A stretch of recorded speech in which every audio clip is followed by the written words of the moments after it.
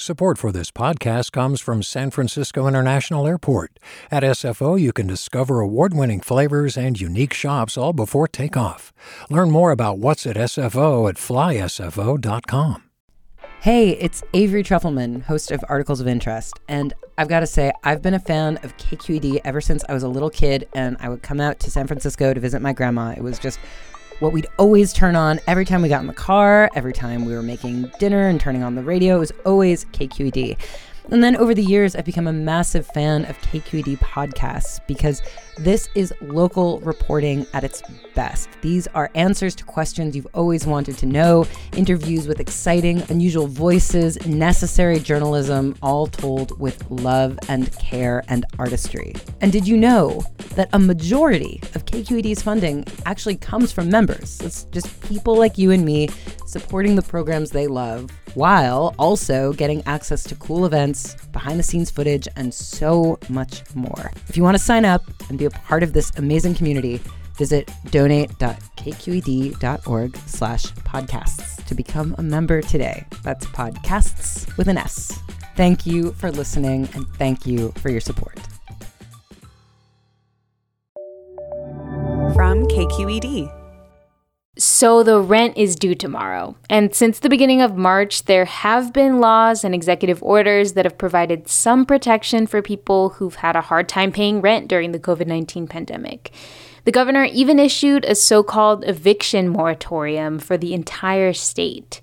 But these protections never covered everyone, and this whole time, a lot of people have been kicked out of their homes. Your average person thinks eviction moratorium, okay, sheriffs, deputies aren't physically going from apartment to apartment and evicting people. And that wasn't true. Cal Matters found that thousands of people have been evicted during the pandemic thanks to a big loophole in Governor Gavin Newsom's eviction moratorium. For the last few months, sheriff's departments across the state have had to make their own decisions on whether to evict people. Today, the renters that California's eviction moratorium didn't protect. I'm Erica Cruz Guevara. Welcome to the Bay.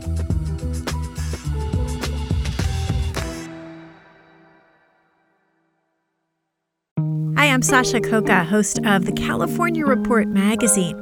Every week, we bring you stories about what connects us in the giant, diverse Golden State. Because what happens in California changes the world. I love this place. We were once seen as like the place to be, California. The land of milk and honey. That's where you go to Sunshine State, but we just have challenges right now. KQED's California Report magazine. New episodes drop every Friday, wherever you get your podcasts. Hi there, I'm Rand Abdel Fattah from Throughline. If you're listening to this podcast, you know that KQED produces exceptional storytelling that keeps you informed, inspired, and entertained. Their podcasts cover issues from your neighborhood to the entire country and everything in between. Support this work today. You can help us continue to bring quality podcasts to your ears. Just head to donate.kqed.org/podcast. That's donate.kqed.org/podcast. So Jamie Burson is 35. She was born in San Francisco, grew up in Vallejo. Matt Levin is a reporter for Cal Matters. He's also the co-host of the Gimme Shelter podcast. She has an 11-year-old son, and before she was evicted, she was in a 2-bedroom apartment in Vacaville. It was fine. The environment was okay. Yeah, I mean, you can't complain when you actually have somewhere to stay after being homeless for over 2.5 years. So, I mean, even if the environment was kind of loud, I still really wouldn't, it still beats being homeless. She was living in subsidized housing. Originally, the county was helping pay for that. Then that funding kind of dried up. And she was working in temp jobs and then at Walmart trying to make ends meet. Yeah, they helped me out for my first 6 or 7 months. And then after that, by that time, I had to have some form of employment to help myself. So that was all in the contractual agreement. So it's not like they just abruptly stopped helping me. It was like, look, we're going to help you until here. And and just try to have a job by the time we stop helping you, basically. After the county funding that was helping Jamie make her monthly rent, after that dried up, she kind of started having trouble making her rent payments. I was with that company, and they were just basically making me take off, like around Christmas and New Year's. That was like a whole week, so that was a whole check that I had missed. So I had to be late on that month's rent, and then following, when I had finally got a job at Walmart, I was late for February, so I was late for January and February's rent. And that's when she got a eviction notice.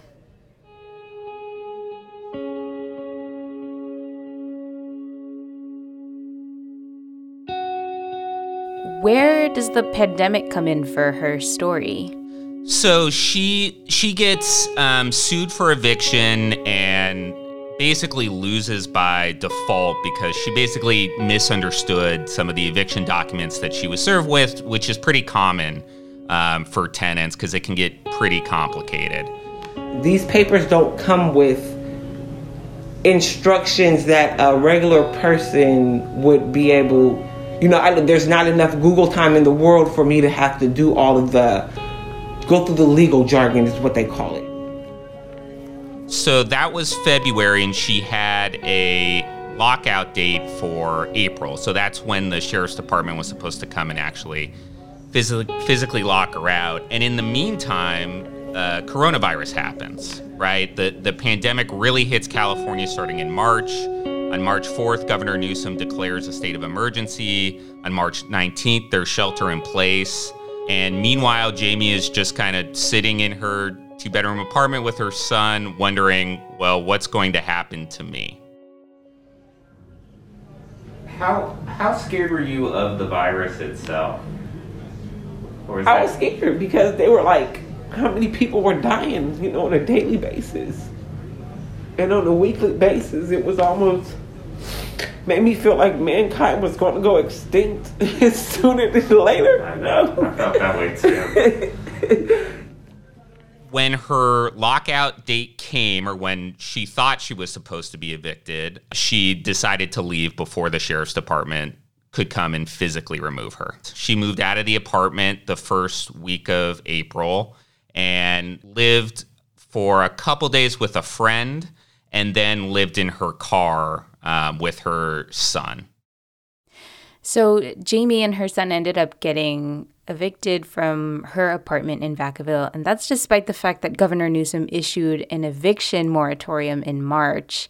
How is it that Jamie ended up getting evicted anyway? Because like many Californians, her eviction case was already through the system.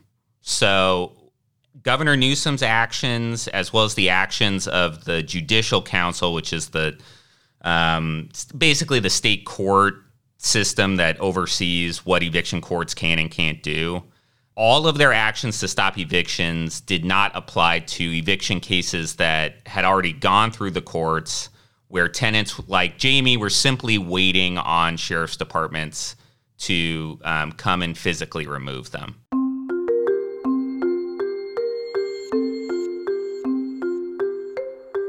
In March, Governor Newsom issued a series of executive orders in response to the COVID-19 pandemic, like the first shelter-in-place order. He also allowed local governments to stop evictions on their own if they wanted to. Then, on March 27th, the governor issued what he called a statewide eviction moratorium. But tenants' rights groups criticized this decision because it didn't cover people like Jamie, people who had already lost their eviction cases but were at risk of being kicked out during shelter in place. This loophole left a lot of people vulnerable.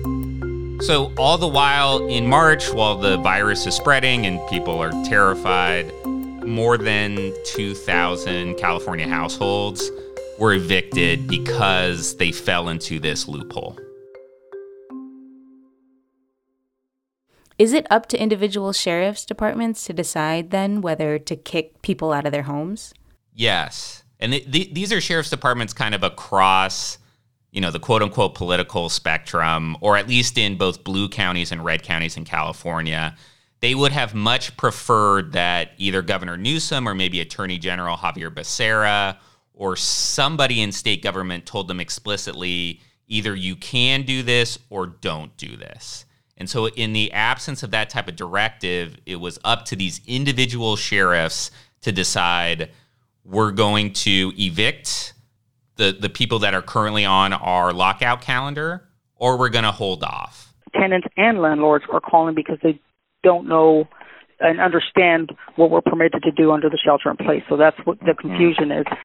So I spoke with Sergeant Lydia Montoya in the Kings County Sheriff's Department, and she told me once the shelter-in-place order from Governor Gavin Newsom came down on March 19th, they hastily had a meeting with the elected sheriff and a county attorney, and they decided, you know what, because of public health reasons, we're on solid legal ground, we are not going to pursue any more evictions. The executive order N-33-20 implies that it is not, it's a public safety issue to have people out and about, and certainly evicting those people out and about looking for rentals or whatnot, or making them homeless, is not in line with the governor's shelter-in-place order.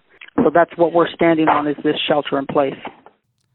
And I also spoke with Lieutenant Mike Fridley up in Humboldt County, the Humboldt County Sheriff's Department, and they took a different approach where they paused for a little bit and then they resumed. What we're doing is the courts are the ones that are screening out these evictions, if you think of it that way, because they're not hearing the no-fault, non-payment cases. It's made it through all their processes, and it comes to us, and it's been vetted. And that shows you the difficult spot that these sheriff's departments were in. They were individually determining whether they should do this or not. And do we know how sheriff's departments are coming to these decisions? Like, what issues are they weighing? So a lot of it comes down to what they think they're on decent legal ground to do. So these are court orders, right? This is a legal document from a court that says, hey, you need to come and make sure that these tenants are gone from this apartment building or whatever in a reasonable period of time. Some sheriff's departments interpreted that liberally and said, well, it's up to us kind of what reasonable period of time is, and considering the governor's kind of public health prerogatives here, we're going to back off. And other departments said, we feel that we have to do this, that we are going to be subject to maybe some legal challenges if we don't. Have there been consequences for sheriff's departments who've defied these court orders and have decided not to evict someone? So there have been legal challenges, none that have yet, to my knowledge, have proved successful. However, some sheriff's departments, under kind of intense pressure from landlord groups, have resumed evictions. So at LA County Sheriff's is a good example of this. They basically stopped in March, and then they resumed within the last 3 weeks. And part of that was mounting pressure from landlords who, were in a tough situation themselves if they weren't getting rent, starting all the way back in, February, January, maybe even late last year. And obviously the pandemic is very much not over, and lots of people are still unemployed. Should we expect that this is just going to keep happening more and more, that people are just going to continue getting evicted? So I think it is fair to say at this point that all of those households that are waiting to be evicted, that are on sheriff's departments' lockout calendars, they are very, very likely going to be evicted. The question now is, okay, so what about those households who haven't lost their eviction case yet, but are behind on rent or will be behind on rent going forward? When everybody talks about this eviction tsunami, quote unquote, that's what they're referring to. Where's Jamie Burson and her son now? The last I talked to her, she is waiting to see whether she can get the eviction removed from her record. Once you get an eviction on your record, it becomes very difficult to find a new apartment. Basically, for 7 years, landlords can tell whether you've been evicted, and they may not be very inclined to rent to somebody with an eviction. So she's hoping the court can wipe that away, and then after that, she will start looking again for apartments. When I was talking with her in this motel room in Fairfield, where she was temporarily staying, she was saying, "Look, I'm basically kind of giving up on being able to afford California." I kind of wanted to go to Louisiana, and I kind of wanted to go to Arizona. So those are two places I was actually considering. She's really worried about losing her support network in Vallejo in the Bay Area where she grew up, but she's at the point where I think a lot of Californians were before the pandemic, where it's, well, I just can't afford to live here anymore. At this point, I know I can't afford to live in California. So I'm speaking to him and trying to get him to understand that we're going to end up moving to a whole other state. I don't feel like I can afford living here. If I don't have a job that's paying minimum of $20 an hour, I can't afford to live here. You, Matt, have been reporting on housing. What do you think this story says about housing in California right now? When these eviction moratoriums first came out, you saw a lot of headlines and a lot of news coverage that had the word moratorium. I mean, that was in Governor Newsom's press release. And I think when people think eviction moratorium, your average person thinks, okay, that means sheriff's deputies aren't physically going from apartment to apartment and evicting people and removing them. And that wasn't true. I mean, it just wasn't. That was still happening after this quote-unquote moratorium passed. And we didn't really have an idea of how widespread that scope was. And it turns out it's decently widespread. You get these eviction lists that we got back from sheriff's departments, and there are multiple names for each household. And sometimes there's so many names in the household, they don't include them all. They just say from like 1 to 10, up to 10. So it's a lot of people who have lost their homes while shelter-in-place orders were in effect. What are kind of the most pressing questions on your mind about this going forward? The biggest thing is whether people got sick and whether this contributed to the spread of the virus, at least for me. It's always a traumatic event if someone gets evicted. Evictions have long been linked with homelessness and displacement and gentrification. But now layering the virus on top of it, public health experts warn if you're being evicted, there are quite strong odds that you're going to end up in an unsafe living environment in which the virus thrives. You're going to double up in an apartment. You're going to end up homeless. You're going to end up in a homeless shelter. And that makes you more vulnerable to the virus, and it could make the people you know more vulnerable to the virus. Matt, thank you. Thank you, Erica. On Friday afternoon, Newsom announced language for a new statewide eviction moratorium. But some tenant groups are already concerned the new bill still leaves many Californians vulnerable to eviction. Matt says the intuitive solution here for tenants who can't afford rent and landlords who need money to pay their mortgages is money, from the state or the federal government. There's just one big problem. The problem is the state doesn't have much money right now, and there's no money from the federal government coming soon. Matt Levin is a reporter for Cal Matters. His story was also done with Nigel Duara and Erica Yee. We have a link to their full story in our episode notes.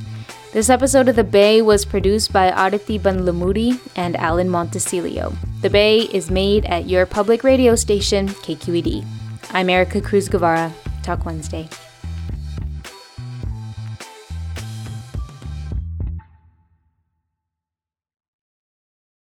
Do you love learning about the San Francisco Bay Area? Its history, its people, its unique blend of cultures? Then you should check out the Bay Curious book. I'm Katrina Schwartz, editor and producer on the Bay Curious podcast, and I'm here to let you know that for the month of May, we've worked out a sweet deal for KQED podcast listeners.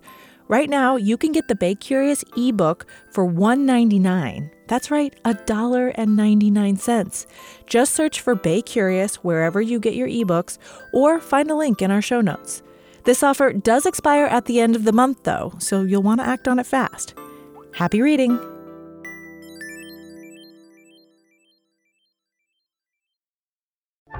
Hey, what's up? I'm Erica Cruz Guevara, the host of The Bay. Donations keep independent journalism alive and healthy, and you support outstanding journalism when you support KQED. So if you haven't yet, check out donate.kqed.org/podcasts. That's donate.kqed.org/podcasts with an S.